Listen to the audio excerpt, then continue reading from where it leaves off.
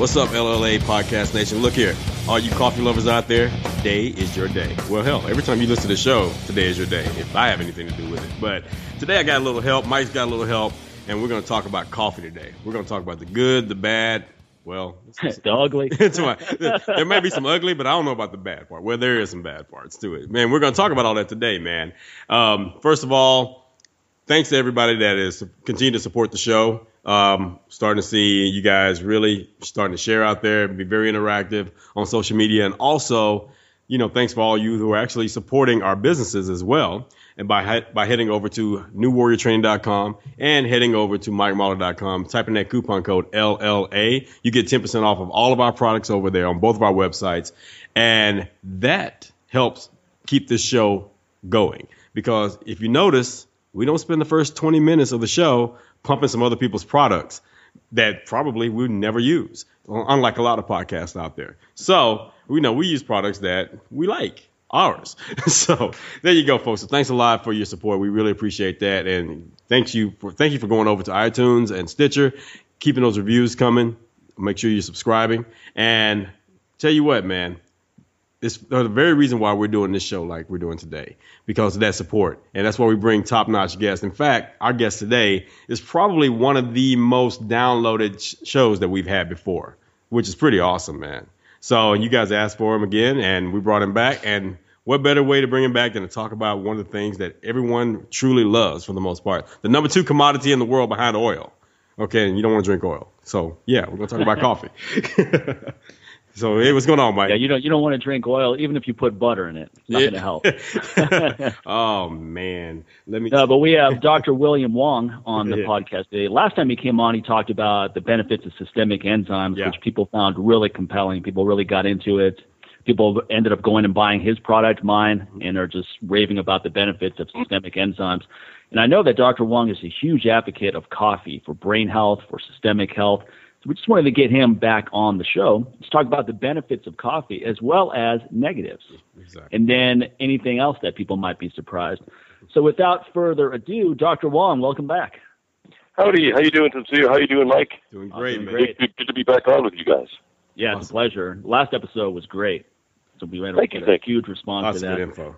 Yeah, let's get right into this topic. Let's talk about the benefits of coffee first. What do you think are the strongest benefits? According to the Hawaiian Men's Health Survey, which is the longest-running study, a medical study that I know about, it's been going on since 1973. It started off with, I think, something like 7,000 or 9,000 Hawaiian men of Japanese extraction. There are a few hundred, maybe a couple of thousand left.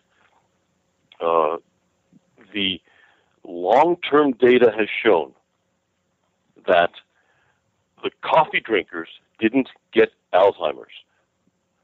Of the non-coffee drinkers, they got Alzheimer's in their 60s, especially the guys who ate a lot of soy, because soy was found to shrink the brain. That was the other major finding that this study did. So soy shrank the brain, and the non-coffee drinkers started getting Alzheimer's or dementia of some kind or another in their 60s, and the non-coffee drinkers in the main did not get dementia. Of those very few that did, they got it a full decade later in their 70s. Coffee was found to be a greater stimulant to brain circulation than ginkgo or any of the other things sold as brain stimulants. And that alone, to me, was a huge, major finding. We've been told since probably forever that coffee is bad for us. And there's a segment of medicine that is so convinced of that, it's like their religion. Right. It's exactly the same mindset as fat is bad for you and you have to lower your cholesterol. Right. As salt is bad for you and you have to stop eating salt. It's these blanket prescriptions that are absolute bullshit. Right. Because they don't take in mind individual physiology. Mm-hmm. And also, it's these blanket prescriptions by the higher mucky mucks. Let me separate people. We're talking about doctors. And doctors in the main are very smart people. But there are two kinds of very smart people. There are smart people who can memorize and repeat. 80% of the smart people are memorizers and repeaters. Right. Mm-hmm. And there are thinkers and innovators. That's only 20%. Yeah. So you get the thinkers and the innovators who have a certain axe to grind, who tell the memorizers and repeaters what the program is. Yeah. Okay, so you get this doc. Hey, you think your doc's a smart guy because he can memorize entire encyclopedias. If he doesn't know what he's got the depth of a fruit fly, Right. basically.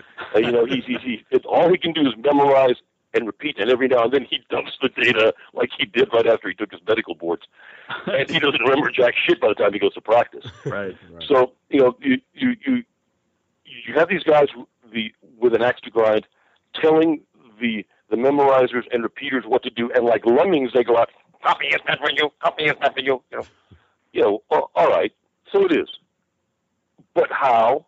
What does it do? For every study, I can quote you that coffee produces inflammation, that coffee produces high blood pressure, that coffee produces dementia. I can show you 3 or 4 studies that show you that they don't. So, which studies are right? Which studies were pre-programmed to give you the results, and which studies were surprises? The Hawaiian Men's Health Survey was one hell of a surprise, and it's more valid than any other study because you can't monkey with the results. No one's messing with the survey group. No one's forcing them to eat anything. No one's forcing them to do anything. They're just registering the results of in vivo, of real life. You're not taking 6 guys, force-feeding them coffee. You're not taking mice and feeding them enough a railroad car worth of coffee a day, and then saying that it produces high blood pressure. Right. So the surveys. Oh, next survey, the nurses' health survey started off with I think 18,000 nurses. Been going on for 20 years. They discovered that the nurses who drank 6 to 8 cups of coffee a day did not get diabetes. Well, what the that came completely out of left field. No one was expecting that. They didn't have a higher incidence of heart disease. They did not have a higher incidence of high blood pressure. Did not have a higher incidence of strokes, blood clots, or anything else that's blamed on coffee. And I bet you they're a hell of a lot more awake than the nurses that aren't drinking coffee. If I sit here and drink my Sumatra. Well, why do you think coffee has those benefits? Let's make it more specific for diabetes and heart disease. For diabetes, I don't know. That would suggest that coffee is an anti-inflammatory, which half the studies on coffee will tell you it lowers inflammation. The other half will tell you it heightens inflammation. So that's still a question mark. Because some research is with the chlorogenic acid and how that improves insulin sensitivity, which will in turn help with glucose disposal, et cetera. So I would think that would support blood sugar health.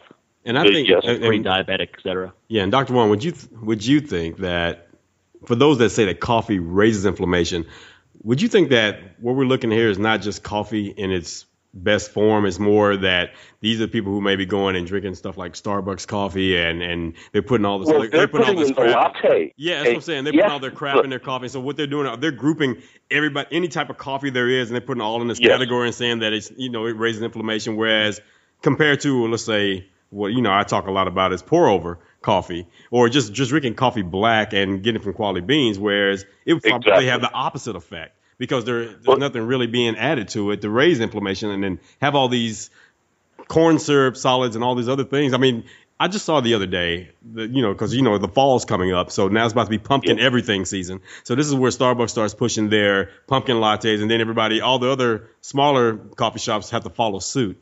Well, someone posted a picture, with all the ingredients that's inside of a Starbucks latte, a pumpkin latte.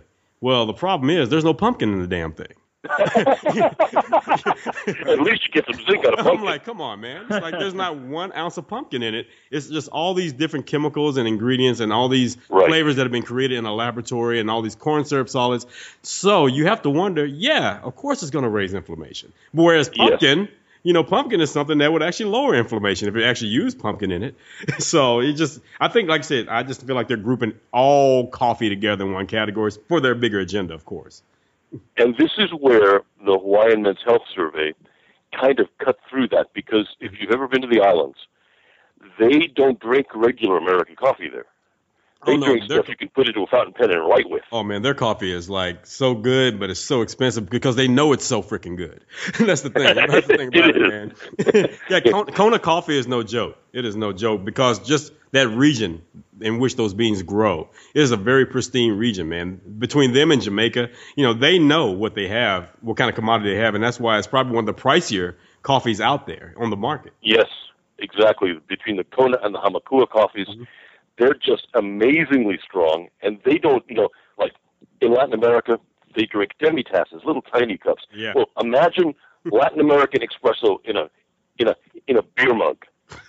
That's what these guys drink. Oh, man, it's crazy. And they might add a squirt of cream. They may add a teaspoon of sugar, but it's not like these guys you see walking out of Starbucks with all this wonderful latte ingredients in there. Oh, whoa. All this stuff that God never meant people to eat. It's all blended into your coffee. Well, I can't even say half the stuff that's on that menu. When someone steps up in front of me, they're like, let me get a mocha frappuccino with soy milk latte, blonde. What? Wait a minute, she's a brunette. She's a brunette. What are you talking about? So what's blonde you speak of, man? It's like they have their own secret code. Yeah. Well, who gains by disseminating information that coffee is unhealthy? I don't know. It's about as sacred a cow as circumcisions are. Really. I mean, you mention coffee in front of certain dogs. I can tell you the benefits there. Yeah. You mention coffee in front of certain dogs, and they will absolutely just go off into these fits. I mean, it's like I can't liken it to anything. The guys just go nuts. I don't want my package to look like the worm in the Dune books, okay? Just that benefit alone. I didn't realize that, man. Come on. Hey. So they try to back what they're trying to say bad about coffee with the rationality and with the studies. And when you point out that there are other studies that are more valid than their studies, they go nuts. They start. They have no answer, so their answer is anger. Yeah, that's what happens when you have a belief. At what point, when did doctors stop becoming scientists? What happened with all the three-step process, just trying to come up with an answer and figure things out instead of just believing something and feeling like, okay, that's it. Yeah, that's what I learned in school, so it has to be true. I mean, I'm in debt. Look at my bank account. I paid a lot of money for that. I paid a lot of money for that lie.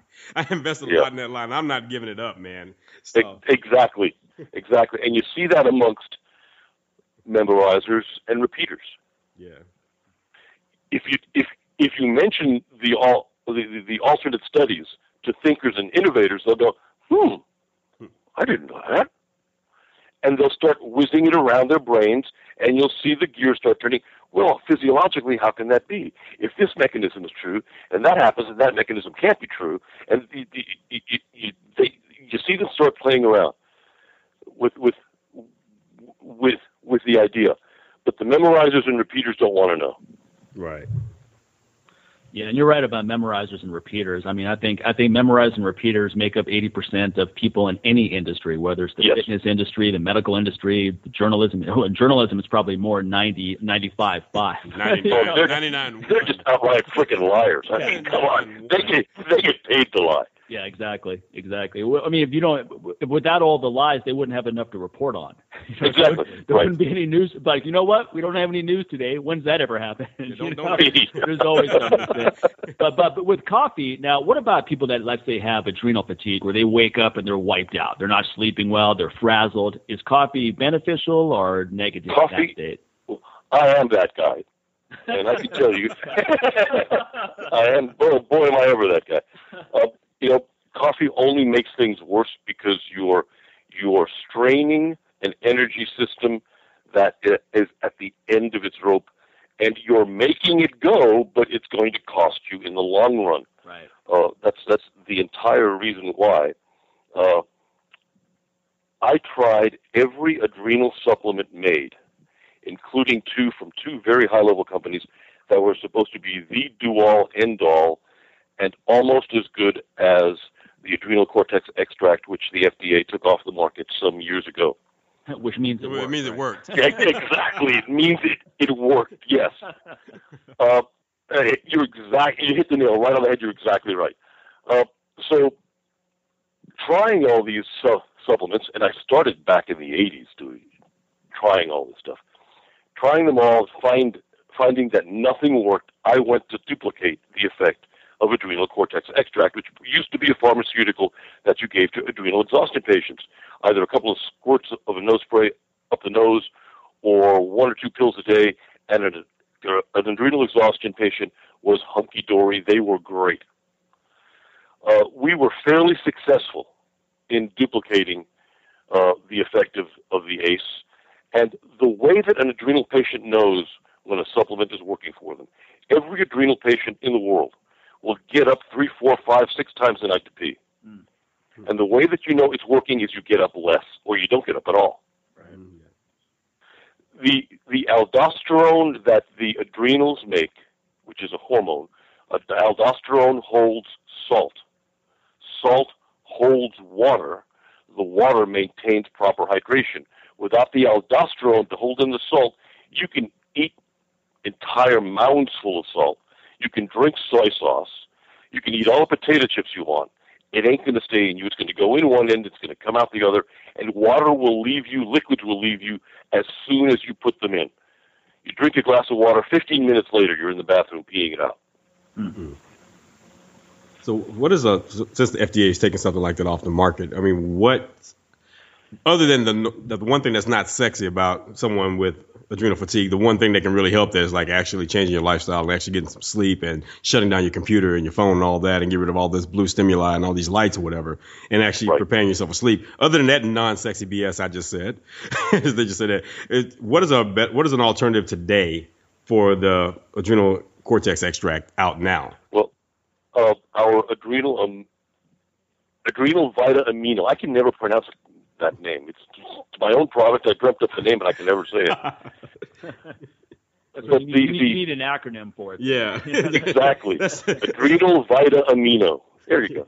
Yeah, I said it right.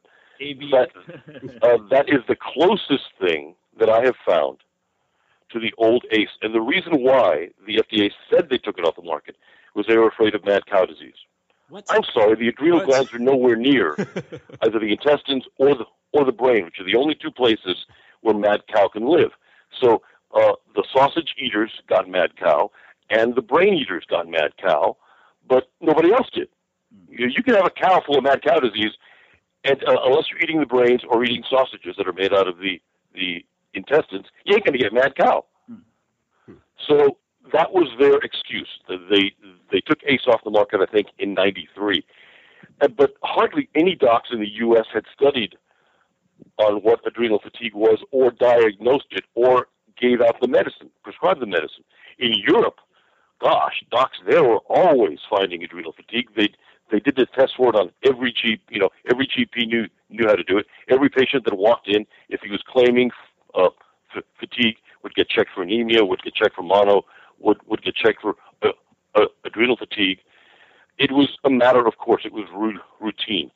And when America sneezes, the world catches cold. So when they got rid of ACE here, they got rid of it in Europe. So tons of adrenal patients in Europe who are bona fide adrenal patients now could not get their adrenal support because the FDA didn't like it because damn stuff actually worked. What about other adaptogenic herbs such as mucuna, ashwagandha, cordyceps, rhodiola? Because I've had pretty good success. Panax ginseng, Siberian ginseng. What do you think about all of those are great. We have to remember with herbs and with any nutrient, there's a go no go level of dosing. I liken it to antibiotics. If you've got an infection and I give you a dose of antibiotics, if you still have the infection in a week, I know one of two things. Either I didn't give you enough of the antibiotic, so it was a subclinical dose and it did nothing, or I've got you on the wrong antibiotic. But let's say I dosed it down too low. there's a dose of herbs and even medications below which nothing happens, and a dose above which everything happens. Right. So some is not better than none. Some may be the same as none. So when we're looking at herbs, we have to take enough of this stuff to make a difference. You get some of these guys out there, and they're loading 9, 10, 20 things into one capsule. Well, okay, your average 00 capsule holds tops 800-900 milligrams worth of stuff. And if you got 20 things in there, how many milligrams of each have you got? Right. You've got a subclinical dose. That's a surefire way to know when a product is bunk. When you see these, you look at these testosterone boosters where there's 20 ingredients. I mean, they just grabbed anything they thought would be remotely beneficial and threw it on the label. But there's no possible way you're taking an effective dose of that many ingredients. And who knows what the interactions are of all those ingredients? There's no possible way you can know what all of the interactions of taking those are. Some of those ingredients may nullify the other ones for all you know. So, I mean, then you have to take, some of these products, you have to take 12, 15 tablets. And even then, you're not getting an effective. No one really wants to do that because that equates. Okay, now I'm old. Now I have to get a vitamin box just for this one supplement. Pack all the stuff in there, and that's daunting. And you know what? I'll just continue feeling this way instead of, if I'm going to sit there and feel old. I mean, I don't want to actually look old and taking all these pills. It's the same one over and over. Come on, man. No one really wants to do that. No, it's really not fun sitting there swallowing all those freaking pills. Especially when it's not even effective. Exactly. That's what makes it suck even more. At least you're getting some benefit. Exactly. Now, look, a guy who doesn't have optimal sexual health, he'll eat a gallon of pills if it actually works. Okay, he'll drink dog urine if it's going to, because that's how important sexual health is to a man. That might be your next product. It's like bodybuilders who say, "Hey man, if dog poop made me get an inch on my biceps, I need it right now," and they're not lying when they say that. That's exactly right. The reality is these things don't work. But that's a good point, Dr. Wong, because I think in an interview we did a long time ago, you made a point of saying, look, if it has more than a few ingredients, then it's not going to be an effective product. Right, yeah. Ingredient gumbo, I mean, what can you get from that? We can take all those adaptogenic herbs that you mentioned before, and if we take them in sufficient quantity, we only need to mix 2 or 3 of them together in order to get a really good effect. Right. But we have to take them in sufficient quantity. There was one time I did the old Chinese medicine thing, and I got a half gallon of vodka, and I threw in like a pound of ashwagandha and a pound of cordyceps and a pound of this and a pound and I shook it up every day for a year. And I drank this. It almost killed me. But it worked. It did. It worked. What did it work on? What was the reason for adding it to vodka? Yeah, I was going to say, what did it work on? In Chinese medicine, you add all the dry herbs that any Chinese pharmacist will ever give you to booze, because the alcohol extracts the working ingredients out of the herbs. That's funny. Oh, okay. That explains why our good friend Ken Blackburn drinks so much vodka. It's a little inside joke for our audience there. No, that's interesting. That's really interesting. So you took all these herbs together, put it in vodka, shook it up. You made your own little concoction here. Exactly, yeah. That explains why a lot of these Chinese herbal blends come in liquid form with a little bit of alcohol. That's the extra. Yeah. I always wondered why. Right. I thought it was just some kind of preservative, but or way to fill the bottle, with more alcohol and less of the actual supplement itself. That's what I. The alcohol does 2 things. It extracts the working ingredients out of the herb, and then when you drink it or when you apply it onto your skin, it helps it to get in better. Okay. So that's both as an extractant and as an absorbent. Would that be the best way to take any herbal product? I mean, for example... Not necessarily, no. Okay. I was like, there are people who listen to us right now like, oh, well, man, I'm going to just throw Mike's testosterone booster in a nice little glass of Kettle One. I mean, Mike does kettlebells. I like Kettle One. I mean, it just makes sense that I would put his testosterone booster in. I'm careful now. I've got some gin in the kitchen right now. I was thinking that myself. I like to have a little gin at the end of each day. There you go. Throw a couple tabs in there, stir it up. Well, what would be an example of where it wouldn't be a good idea? Gosh. If you don't have the time to wait, because you are going to have to shake that bottle every day for about 6 months to a year before you can even use it. Oh, okay. So let's say, I'm nervous and I want a cup of chamomile tea. Okay, am I going to throw the chamomile into alcohol and wait a year, or am I just going to throw a tablespoon of it into a cup full of boiling water, right, and make some tea out of it and extract it that way There are extraction methods. There's steam extraction. There's hot water extraction. Sure. There's alcohol extraction. I prefer the alcohol because I think it works better. You get more stuff out of the herbs with alcohol, but it takes its time, either time or pressure. You need one or the other. Would that work with coffee, for example, like an Irish coffee? Oh Yeah, gosh, yes. gee, I don't know. Maybe we coffee is a herb. Coffee in the morning. Like, now we're talking. grind up. Hey, We grind up the coffee and mix it with corn squeezing. That's it. Yeah, we'll mix it with white lightning and see what we get. Hey, man. I'm liking where this is going.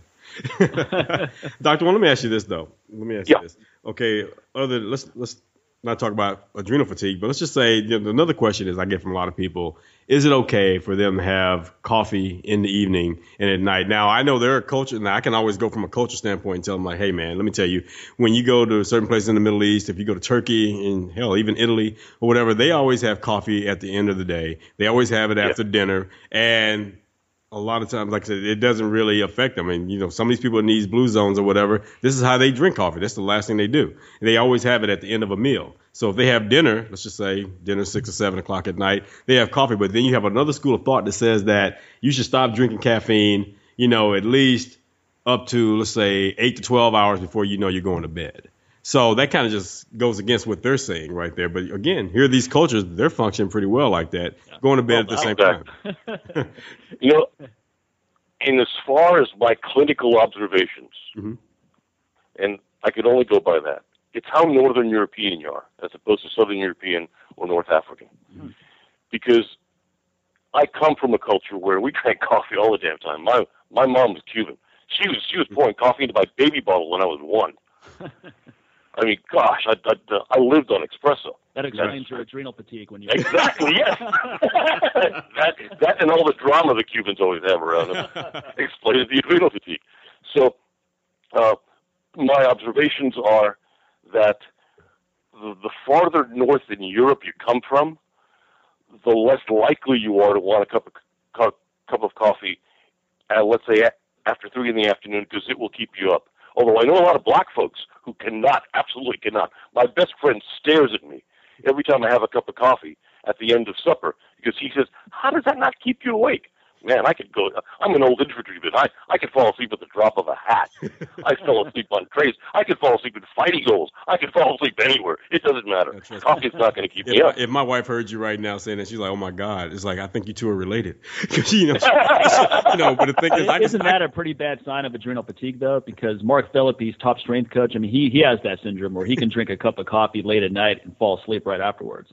Yeah, I think it's whatever you've gotten used to. Okay. Yeah, I mean, I'm not trying to drink, but I'm not trying to drink some Turkish coffee at 3 in the morning because I know that's a recipe for disaster. I think Mike was telling me that Mark will drink like at 1 or 2 in the morning. I'm like, I can't even conceive drinking coffee that late, because I just know that, okay, I know I am going to be up. I know I'm going to be up for sure. But, another thing that kind of helps me out, unlike a lot of people, is the fact that I don't wake up at butt crack 30 like a lot of people do to go to a job or something like that. I've afforded myself the opportunity where I can actually get up around 10 o'clock or something like that. So I'm always thinking with the end in mind, like, okay, I know I'm getting up at around 10, so I work my way back right there. So therefore, having coffee at the end of a meal at like 7 or 8 o'clock in the evening, no big deal for me. So I always tell people, I said, everything you do, work with the end in mind. My thing is, when do you plan on waking up if you get that opportunity? Okay, so my thing is, work from there. There is one physiological point that the Chinese brought up years ago, and that I take into consideration when thinking about drinking coffee, is that a warm drink after a meal helps the meal to go down and helps it to be digested. That is one of the big principles in Chinese medicine. And coffee constitutes a warm drink. It could be tea, it could be herbal tea, it could be just a warm cup of water. But something warm does help the digestion, does help the pyloric sphincter to open, does help the stomach to empty out faster, and it seems to help stuff go through better. And Chinese medicine's 4,000 or 5,000 years old. I'm not going to argue with it. So there may be some cultures and there may be some people who, because of the food or because of their own physiological makeup, do need that little extra digestive boost. Right.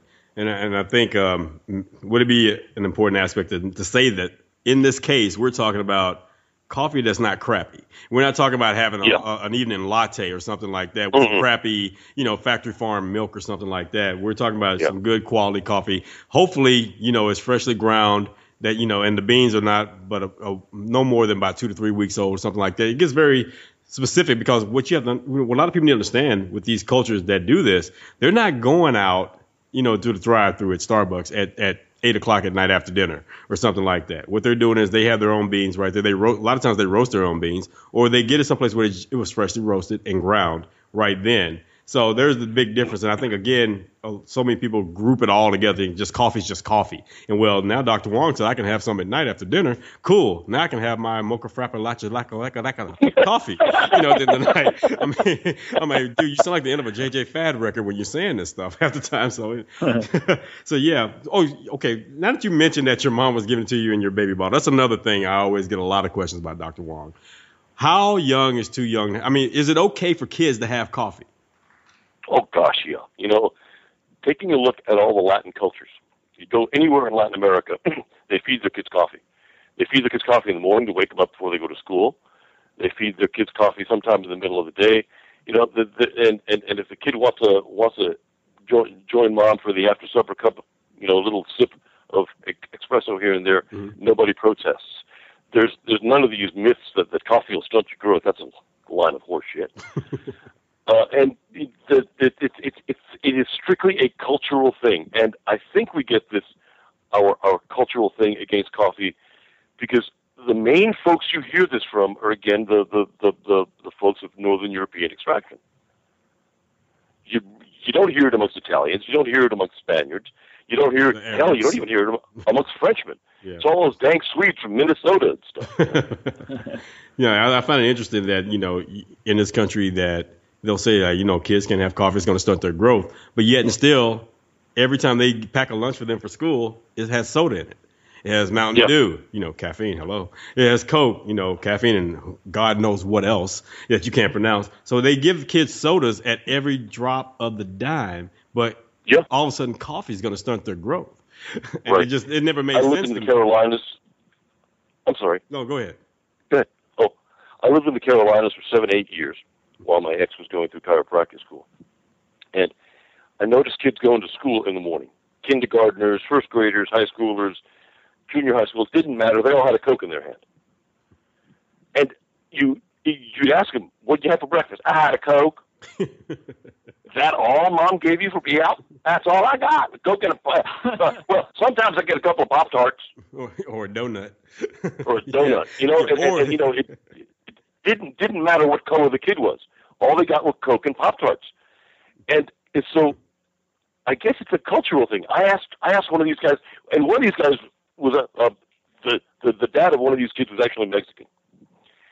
And we were over at his house, and I saw his kids go off in the morning, and I said, "Do you guys drink any coffee? You guys have any milk?" Well, the milk's about a week old, and it's probably spoiled, and no one drank it, and so they didn't drink coffee, they didn't drink milk, but Coca-Cola was in abundance. Yeah. Can't explain it, don't understand it. I think that also comes from an economic standpoint as well, which a lot will use as the justification. It's so much cheaper to go buy cases of Coke than actually buy real food for breakfast, and it's quick, convenient. And in their mind, they're thinking, if I give my kid Coke in the morning, then they'll keep him up, he'll be alert. They'll give him that kick that he needs, but I'm not going to give him coffee because that'll stunt his growth. But if I give him Coke, Coca-Cola, that is, that's going to get his brain going. That'll keep him going throughout the day. And I give him this Pop-Tart, so therefore, he can at least have something to eat. So he's not just drinking his breakfast. I don't want him peeing out all his energy by the time he makes it to school. So if I give him a Pop-Tart, hey, there it is. I mean, you got your carbohydrates, you got fruit filling. At least that's what they say on the packaging. I mean, there you go. What more can you ask for? That reminds me exactly of a Bill Cosby skit where he's figuring out what to feed his kids in the morning, and he's going to give them chocolate cake because chocolate cake has milk in it. Chocolate cake has eggs. Yes. Chocolate cake is. You got all your food groups right there, man. Exactly. Yeah. So that yes, it is like thinking to that. Yes. Let's switch gears and talk about coffee for sports performance. Are you a believer or an advocate in coffee pre-workouts, coffee during the workout? What do you think about that? Here we're going to talk about Sergio Oliva again. Yep. Sergio. One of the things, if you ever saw Sergio work out, he always had a hot cup of coffee somewhere nearby. Always. And I know it's a Cuban thing, but he would sip at it throughout his workout. And it kept him going because he was, first and foremost, he was a weightlifter, powerlifter, and then he was a bodybuilder. Mm. So he always had that core of exercises he would do, which were weightlifting, powerlifting, and then all the shaping volume exercises. Right. And especially from what I've heard, when he was doing his really heavy, squats and deadlifts and stuff, that's when the sipping on the coffee was more intense. I haven't seen this amongst any of the football. Oh, nope. I'll take that back. I think it was either a couple of guys from the Jets or one of the Giants, a guy named Earl, who used to sip on coffee during a workout. But none of the other pros that I've ever seen or worked with or whatever was ever big on coffee during workouts. So my best example of drinking coffee during a workout is Sergio. Well, I've done it myself, like during kettlebell sport competition. So you're competing and doing the same movement over and over for about 10 minutes on the platform.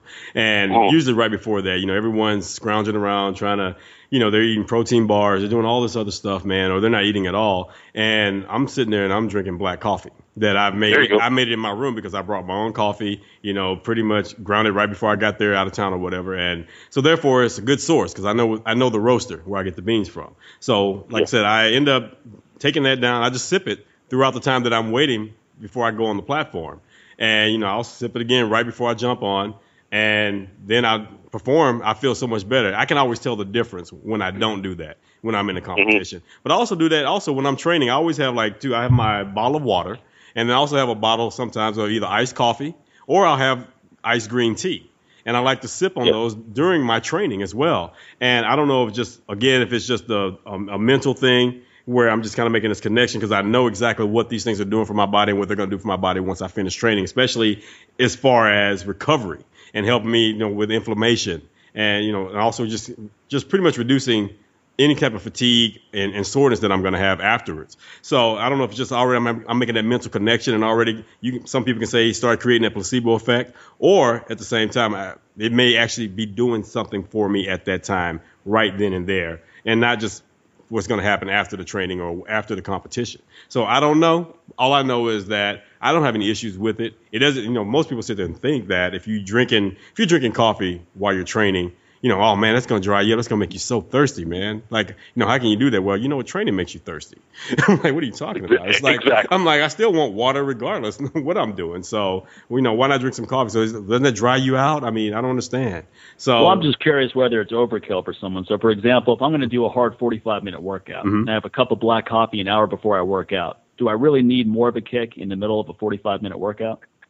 That depends on your individual sugar system. Yeah. Yeah. I mean, my answer to that would be no. No, if you're doing sprints, especially like sprints, I don't want to drink coffee while I'm doing sprints. I'm not trying to turn into the Flash. Hot outside, you just ran 50 yards as fast as possible. Someone's waiting at the other end. Here you go, Mike, coffee. Only if it's got ice in it. Yeah, I was going to say iced coffee. Now that may be a good idea. That may sound good.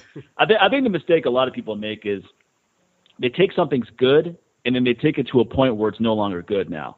So coffee, when used properly, it's going to be a performance enhancer. So they think a little bit is good. Now, let me have 3 cups in the morning, the afternoon, and the evening. They get into this adrenal fatigue state, and then they say, man, coffee caused adrenal fatigue. So, I mean, I think you can take as much coffee as you want if you have enough restoration as well. I mean, if you're not sleeping enough and if you're not having enough downtime, then I always look at coffee as, caffeine's like going into credit card debt. You're borrowing energy that you're going to have to pay back later now so that you can perform at something. But you're going to have to pay it back. So if I take 2 strong cups of coffee before a hard workout on Monday, I'm going to be more fatigued than I normally would be afterwards. Now I have to take that into account. Yeah, yes. Which takes us to the next question I was going to bring up, Dr. Wong. What are your opinions on coffee cycling? Because that's one thing, people, they see that, since I see you love coffee, they think that I'm drinking it every day, all day. And I'm like, no, I don't. It's like, I'll take maybe sometimes 2 or 3 days in between before I have it because, I don't want to get, what Mike just explained, I don't want to be that person. I don't want to get to the point where I'm experiencing adrenal fatigue or to the point where coffee's not having any kind of effect on me whatsoever, or if I'm drinking coffee, it's making me sleepy. Okay, that right there is a problem. I used to see it all the time when I worked for Red Bull. So many people, that I worked with were drinking Red Bull throughout the entire shift that we were working, and to the point where it wasn't working for them anymore. Halfway through the shift, they were yawning and sleepy. I'm like, okay, first of all, that sugar is kicking your ass right now. Okay, and it's getting to the point where the caffeine is just not even taking effect anymore. So I don't ever want to get into that position. That's why I do coffee cycling. So I just want to know, what's your opinion on coffee cycling, and is that a good thing for those who really love coffee to actually cycle it, as with, in my opinion, a lot of stimulants and supplements and things like that? Probably yes. My driver's license says that I'm not allowed on the road without 2 cups of coffee in the morning, and that's for the health and safety of everyone around me. Hey, don't we live in the same state? Aren't you in Texas? What does my license say? But there are times when a coffee drinker will want less, and a coffee drinker will want more, depending on how they feel. The folks who are addicted to the stuff, just to stay awake, like you said, are going to pay a physiological cost. They're eventually going to crash. They're eventually going to get to the point where it has the opposite effects of what they want. And those are the folks that all these doctors rave about when they talk about the bad effects of coffee. But hell, you could do that with water. Yes. So, I mean, you could drink too much water and give yourself a fever if you could hold it. You can sleep too much to the point where that's counterproductive, right? Oh God, right. Sleep so much. I mean, yes. I find that sleep is just like what you said about herbs, where you have to find it's either an effective dose or there's no benefit. Sleep is the same way. I mean, you take it too far, you're groggy the whole day. Everything's off. Your mind is just frazzled. You're just like you're in the zombie days. Yeah, a little bit less sleep.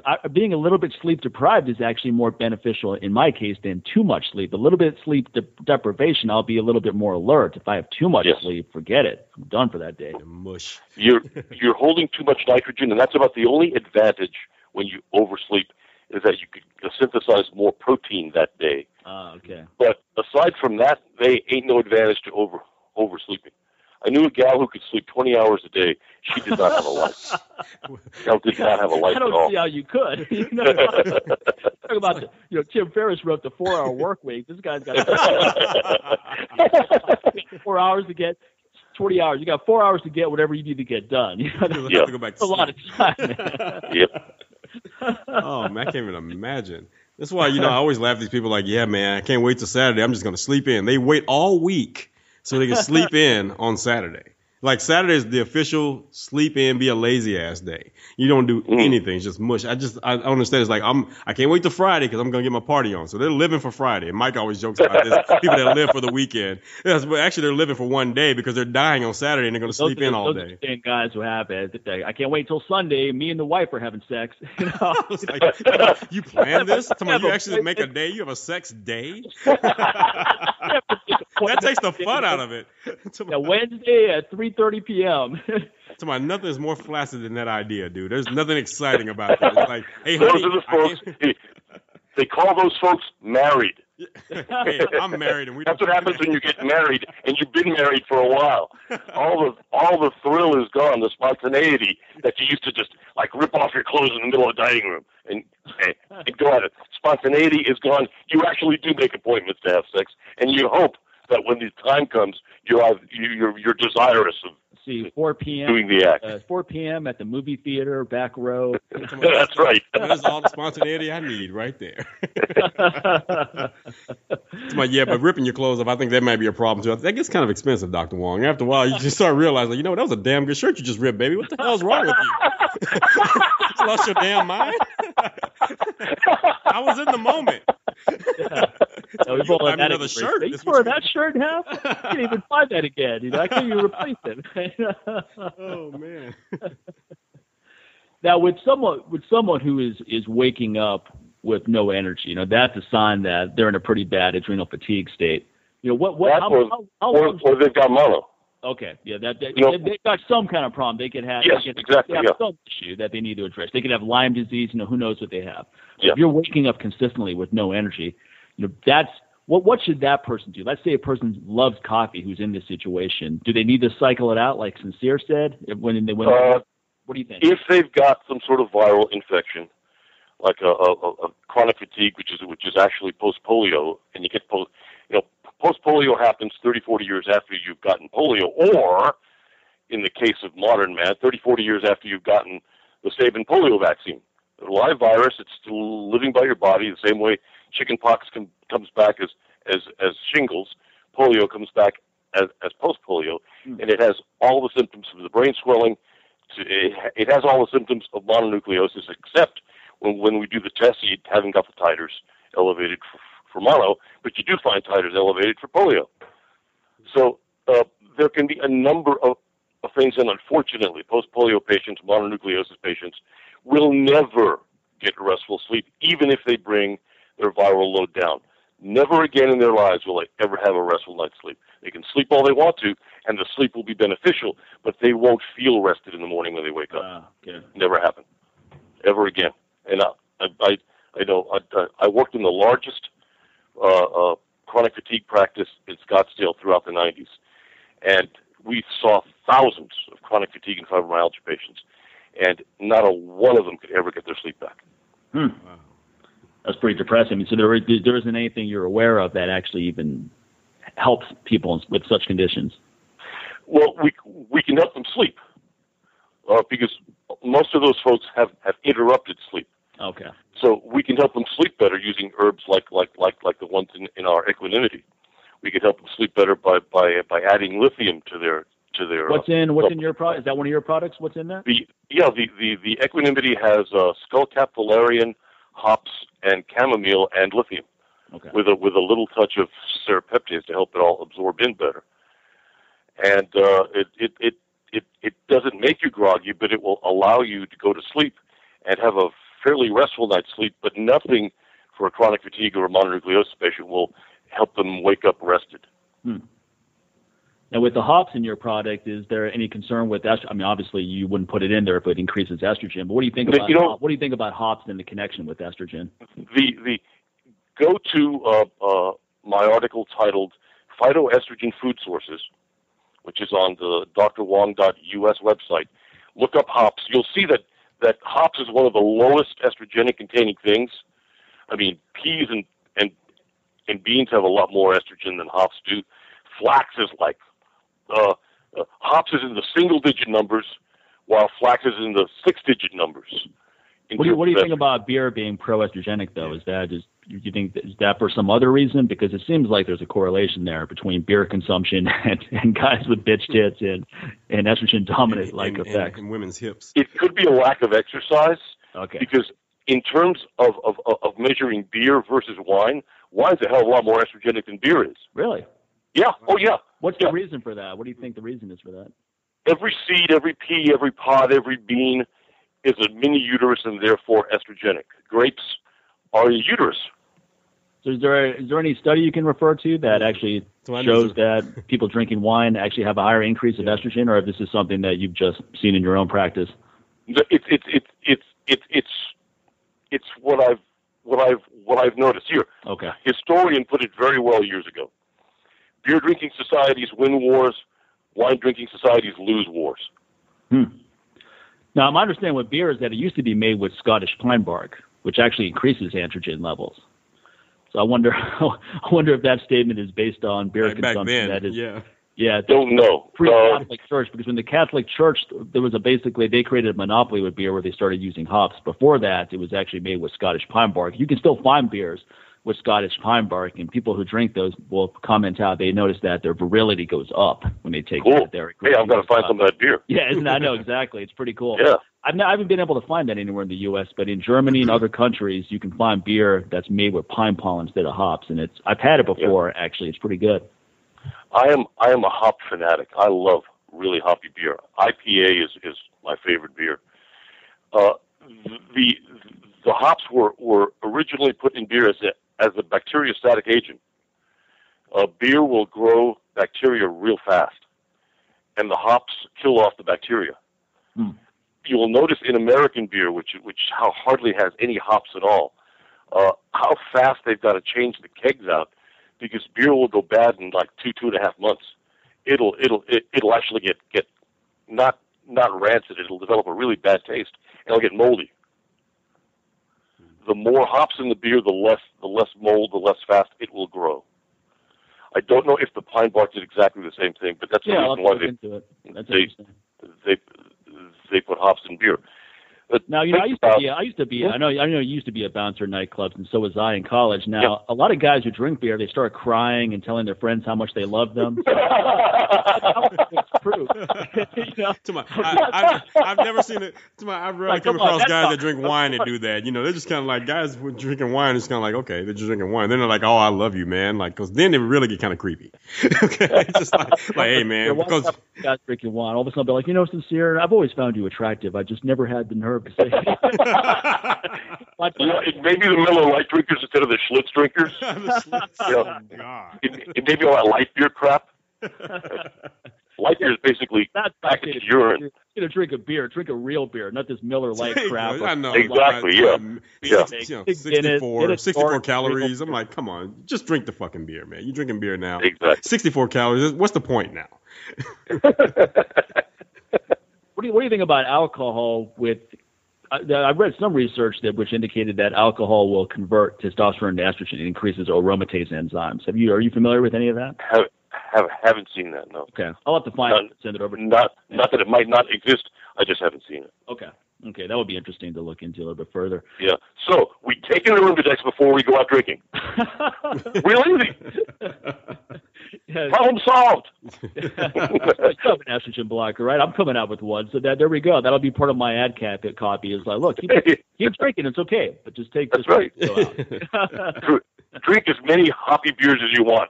Take this and you'll be fine. This will keep you from telling your best friend that you love him, okay? So therefore, that ride back home won't be so awkward. Andrew Dice Clay has a whole funny bit about it. He's like, there's some people that are born gay, and then there's some people who catch it. And he goes, take out your friend Vegas. He's going to look at you the way he's never looked at you before. And he has this whole thing. You can find it on YouTube. It's really funny. But with now back to coffee. There's also some research I came across that indicates that coffee actually improves testosterone levels. What do you think about that? You think that could be related to dopamine working with brain chemistry? I sure hope so. Boy, do I want coffee to improve testosterone levels. If the Hawaiian Men's Health Survey is to be believed, then coffee has to have a positive effect on dopamine somewhere, because we always see a drop in dopamine concurrent with dementia. Right. So we always give a nice brain perk. That's always been my experience. I mean, that's one of the things I love about a coffee. I mean, I always look forward to a cup of coffee first thing in the morning, because it just gives you a nice brain perk, mood elevator. Mm-hmm. You will always see the non-coffee drinker shuffling around. Now, shuffling is one of the first signs of a drop in dopamine. Guy just kind of shuffling, and you'll see him, and his head will be going back and forth like a pecking chicken. So he's dragging his feet, he's shuffling his feet, and his head's going back and forth.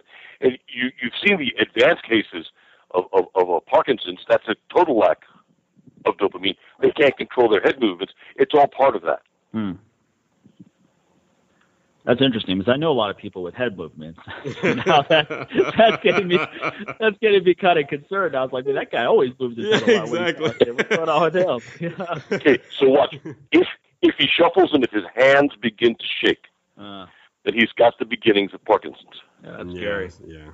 That's scary stuff. What do you think about anything for Parkinson's? Do you think L-Dopa is useful? Yes. Yeah. As a matter of fact, it's also one of the greatest aphrodisiacs in the world. Oh, yeah, Mucuna. That's one of the ingredients in my testosterone booster. Yep. And, people who notice the big increase in sex drive in the first week, it's generally from the Mucuna, and then the other ingredient, bulbinatolensis, kicks in usually week 3 or so, which really ramps up your testosterone. But the combination it's usually the first thing people report is like, whoa, sex drive way up. Yep.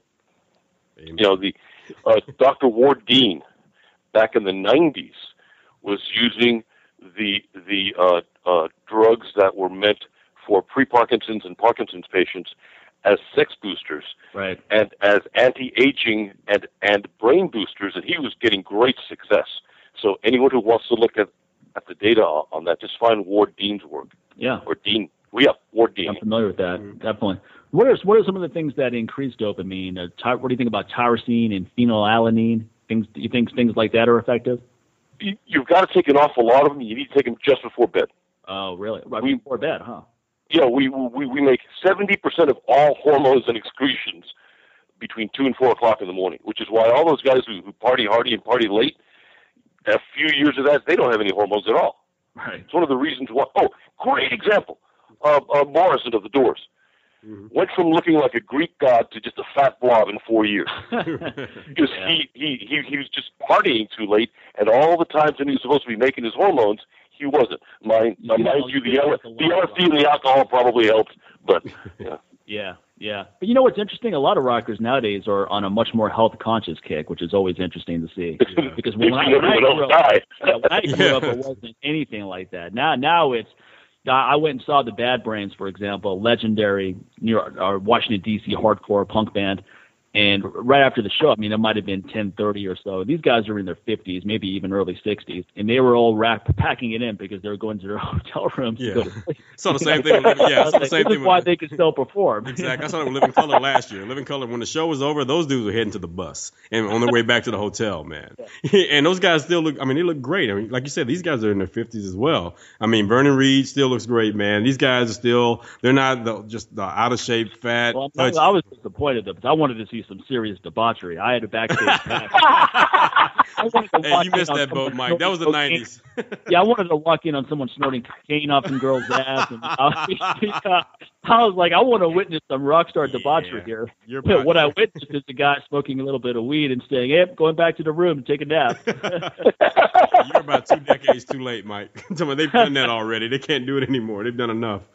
Yeah, no, but it makes sense because that's why I always go to sleep at 2 a.m., Dr. Wong, to make sure I catch that window. I have to start going to sleep at 1 now. Exactly. Sure give myself an extra hour. You'll find that your body is also adapted to a particular time zone. Right. Yeah. And, when I lived back east, I could never, ever, ever get myself to sleep early. When I moved to Arizona, I was exactly where I was supposed to be. Huh. So let's talk about that. Let's talk about the whole thing about circadian rhythms, because you hear this all the time too, and all these so-called quote-unquote biohackers are always talking about circadian rhythms. I'm sick of that fucking phrase, biohackers. Like, shut up. Everybody needs a freaking title, man. Stop making up titles to give yourself. So you have this. And they always talk about your circadian rhythm. So they're always talking about that best opportunity for you to restore growth hormone and all the other hormones. You need to be in bed by 10. So everything happens between 10 and 2 o'clock. And, they say that they talk as if that's for everyone.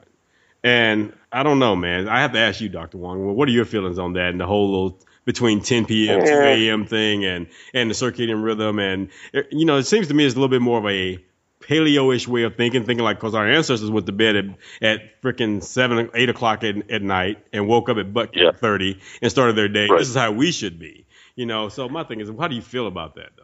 In today's society, in the future, here in the present, how does that work? We can take any subject, and we can find the super anal retentive guys, the accountants, who turn everything into numbers and charts and accounting and this and that, and whose hard, fast rules drive everyone else just absolutely up the frickin' wall. And then you get the guys who are just easygoing with general guidelines. I'm the general guidelines type of guy. Anyone who tells me that I need to do something absolutely between X and X, I tell them I'm not in the service anymore. I don't have to. I haven't been in the service in 44 years. I ain't going to be going back either. So no. All those guys who are so anal retentive, they have to eat one watercress sandwich exactly at 12:30. God, give me a freaking break. Everyone needs variability in their lives, and if you live with these rigid rules, it will drive you freaking nuts. Just the cortisol increase. Yeah, I mean, trying to follow these stupid rules exactly. as well. Exactly. Yes. And then you start making up bullshit, along the way. Dance through life. If you want to go to bed at 10, go to bed at 10. If one night you want to stay up and really have a really great rocking time with your gal, then go ahead and do that. This flow. Just flow. Yeah, and also, I mean, Whoa, grasshopper. if I go to sleep at 2 a.m. and I get 8 hours of deep sleep, exactly. Why would that be worse than someone who goes to sleep at 9 p.m. who's tossing and turning? Exactly. And that's the point I always make. And, again, I always say with the end in mind, it's like, look, if I'm going to bed at 2, then I know, first of all, I'm at the point now where I don't have to use the alarm. I wake up at least around 10:30, 11 o'clock on my own. But I'll still set it. It just depends how I felt. If I felt really tired before I went to sleep, at 2, I was like, you know what? I'm going to go ahead and get an extra 30 minutes. So I'll sit there and set the alarm for 10:30 or something like that.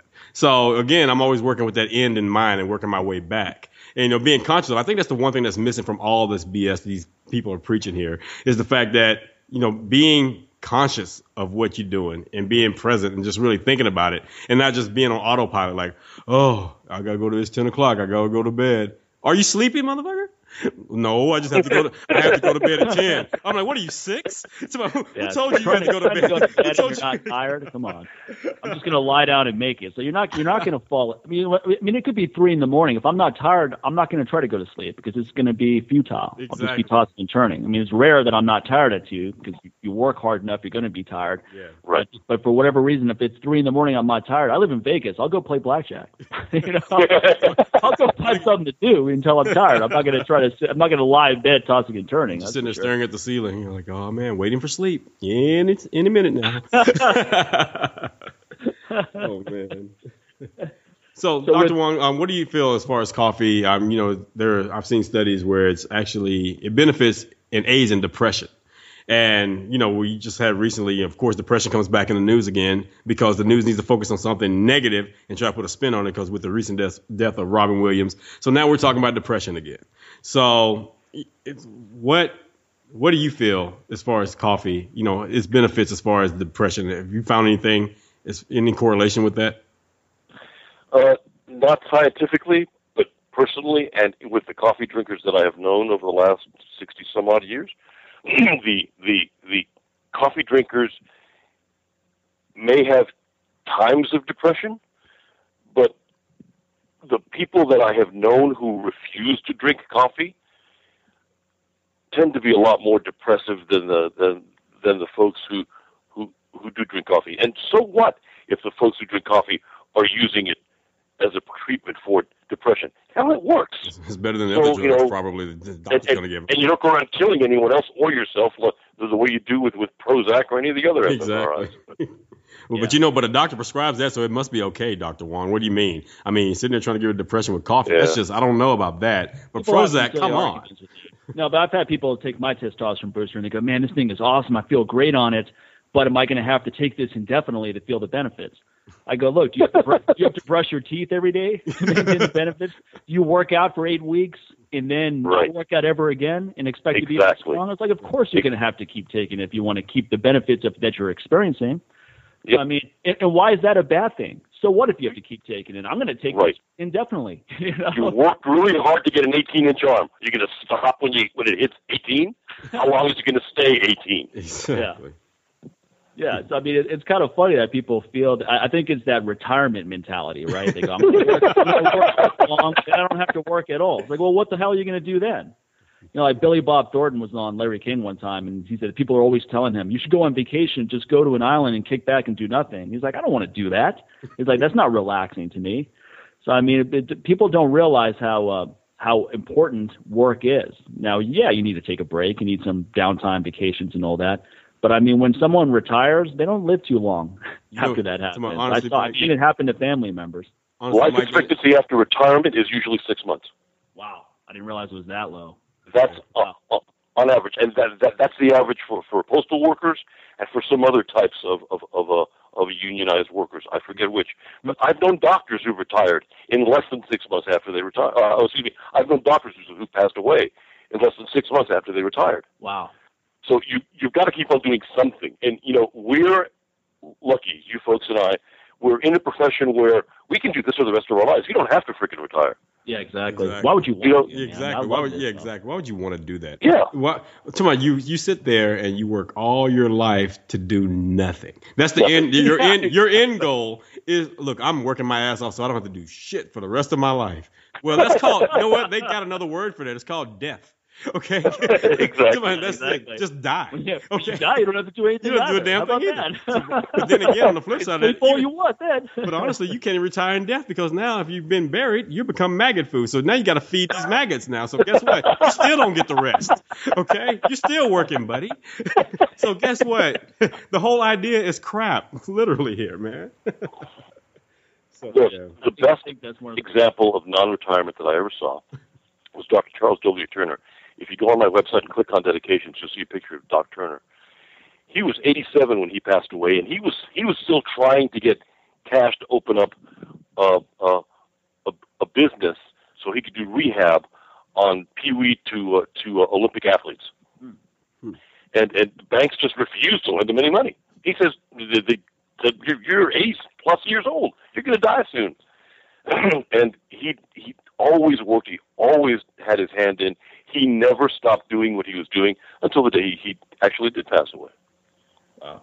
And see, that's how you live right there. Because that right there is how you can live. That's how you can be on that taking that last breath and have no regrets because you're still doing those things. Or when you hear about these people like, oh man, he died like wakeboarding or he died, jumping off a cliff or something like that. It's like, but he loved that. So did he really die? I mean, he lived up until the last second. See, that's the difference right there. He was living up to the very last second.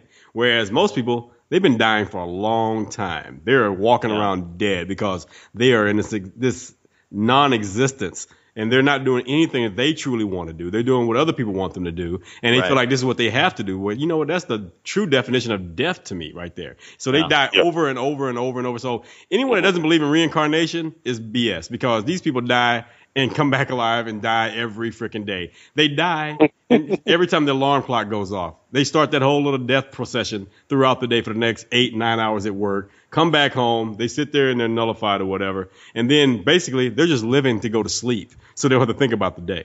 And then they wake up and they die again. I think when your life revolves around trying to meet the expectations of others, it's not going to be a very happy life. And that was one of the points, that article you posted, Sincere, about 5 regrets of the dying. That was one of the points on there. Mm-hmm. The one point on there that I thought was interesting is where people said, I wish I didn't work so hard. And I have to wonder how many of those people were actually entrepreneurs or 9-to-5ers. Right. Because when you do your own thing, you like doing it. My grandfather loved his work. I guarantee you that wasn't one of his regrets when he died was, I wish I didn't work that hard, because he loved his work. In fact, he died when he stopped working. Yeah. So I think people often associate work with something negative because when you do a job that you don't enjoy, it is negative. Exactly. But when you actually do what you love to do, you don't mind it. And when I'm doing 4 hours of research on something, it's not because I feel like that's going to increase my pay grades, because it's something I enjoy doing. Exactly. Most of you won't even notice that 4 hours is going by. You kind of look up like, oh, shit. I was like, how long have I been reading this? Okay. Next thing you know, it's like, okay, I got to start the podcast. I've been reading research on coffee for the last 3 or 4 hours. Like, all of a sudden I'm hearing the Skype. Mike's hitting me on Skype like, okay, get on the call, man. So that, there's the difference right there where there's somebody at the same time sitting in the office. They're watching the clock. They're waiting like, come on, man. 6 o'clock's not here yet. Come on. Why is it taking so long? It's 5 o'clock and it's 11. It's like, wow, man, you might as well stop watching that clock. Yeah, and then there's people that work for others that love their work, and then there's entrepreneurs who hate what they're doing because they just started a business for the sake of starting a business. Or just trying to make some money. It's like, being an entrepreneur, I can make a lot of money instead of working for someone else. There's a lot of people in our line of work where whenever you talk to them, all their concerns are about do you think this will sell? How much money am I going to make from this? And they don't have any passion when they're talking about training or anything to do with health and fitness. So, it's time for them to move on to something else. So I think when you're really you have to accept certain realities in your life. So when something is not fun and exciting anymore, it's time to make a change. Yep. Exactly. Start making that transition, man. So now we should all hope to die like Errol Flynn went. Oh, really? How what having sex? He died in the middle of an orgasm. I'm like, knowing what I know about Errol Flynn, I'm pretty sure he died between some good things. Okay, so knowing him. So I'm pretty sure that's was Ava Gardner his girlfriend? He had 5 girls on the yacht with him. Oh, that's he died. Yep, that sounds like, what's funny is TMZ, right? The stupid blog that focuses on celebrities. I was just reading in a book that years when they first got started going, they posted a picture which was allegedly President John F. Kennedy with 5 women having a great time on a yacht before he became president. And they're like, imagine if this got posted when he was alive, the world would have been different. He would have had more votes. He wouldn't have barely won the election. With a little bit more research, it turned out it wasn't even him. It is the problem with media these days. They don't do any fact check. They just put that out there as a story without that. So I'm wondering, though, the reason why I bring this up is I'm wondering if it was Errol Flynn. Well, I got that story from his cook. But his cook used to work in a place called Scarlett's on 4th Avenue and 80 some odd Street in Brooklyn. It was a bar that had a long history of being a bar. It was owned by Bill Cody, et cetera, et cetera, et cetera. It used to be a whorehouse back in the 1880s. Oh. And there was an old black gentleman who sat by the kitchen, made the greatest bacon cheeseburgers in the world. And he would tell stories of Errol Flynn to anyone who wanted to listen. And there were 2 or 3 of us who were big Errol Flynn fans. Oh. And he would we'd just sit there soaking up all these Errol Flynn stories because they were just funny as shit. Boy, this guy got laid, relayed, and parlayed. Ain't nobody got laid more than Errol Flynn. It's always great when you meet someone who has stories like that. Yeah. Those people are always a treasure to talk to. But the thing about going out the way he did, it's great for you. It's not going to be so great for my wife tells me that. You know, when I tell her how I want to die, she says it ain't going to happen. Going to traumatize whoever that person is. Exactly. Like, please. Every time they have sex with someone, they're going to be thinking, "Oh my God, is he going to die? Another one? This guy's into it too much. He's about to have a heart attack." Just know that you got some killer stuff, girl. That's all. Market that stuff.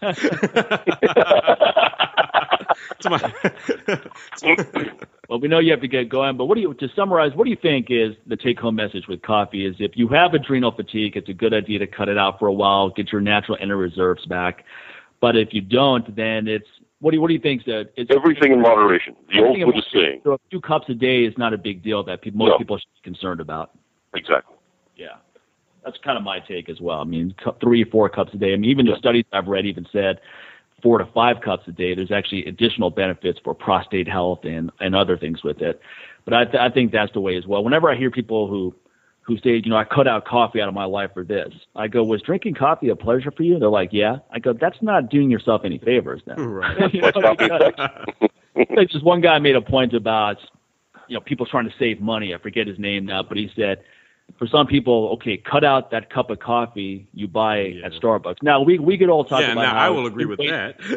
Now, you shouldn't... We could all talk about how you should pick a better option, but reducing that $3 a day expenditure. I mean, really, that's not going to make you rich.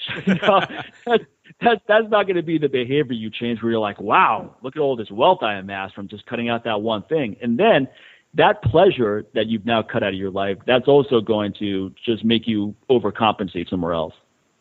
Yes, exactly. Well, thanks again, Dr. Wong, for coming on. Where can people find out more information about your stuff? Well, folks can listen to my crazy rantings and ravings on drwongradio.com, and they can read my writings at drwong.us, drwong.us.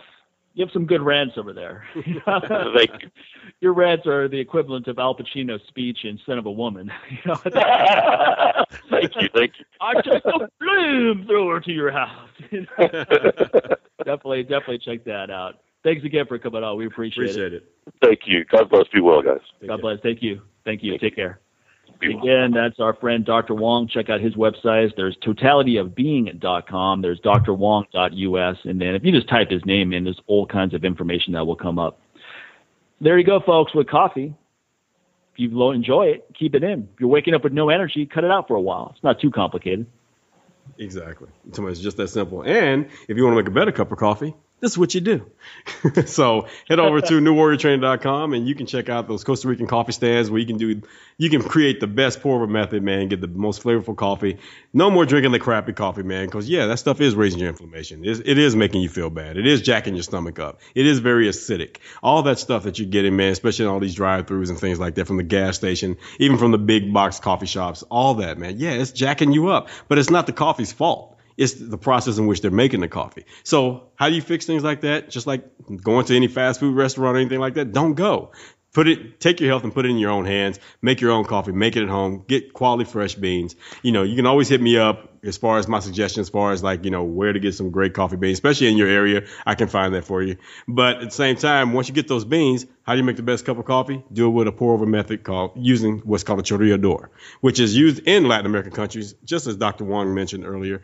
And one thing about it, the flavor is outstanding. And you'll look at coffee differently, and you yourself will probably become a coffee snob. And when anyone says, hey, man, I brought you some coffee, and they bring it from some big box place, you're probably like, okay, God, this is terrible. How did I drink this for so long? Because now it's hard, man. Once you get something great, it's hard to backtrack. Whether it's a product, whether it's a supplement, whether it's a relationship. You never want to go back to how things were when they really weren't that great, but you thought they were.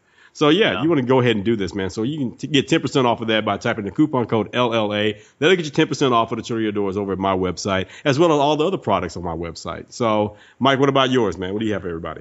Yeah, I'm a big fan of your chorrillador as well. I use that every morning to make coffee. And like I've said on previous podcasts, I was using a coffee maker like everyone else. It's convenient, et cetera. And then I started using the chorrillador.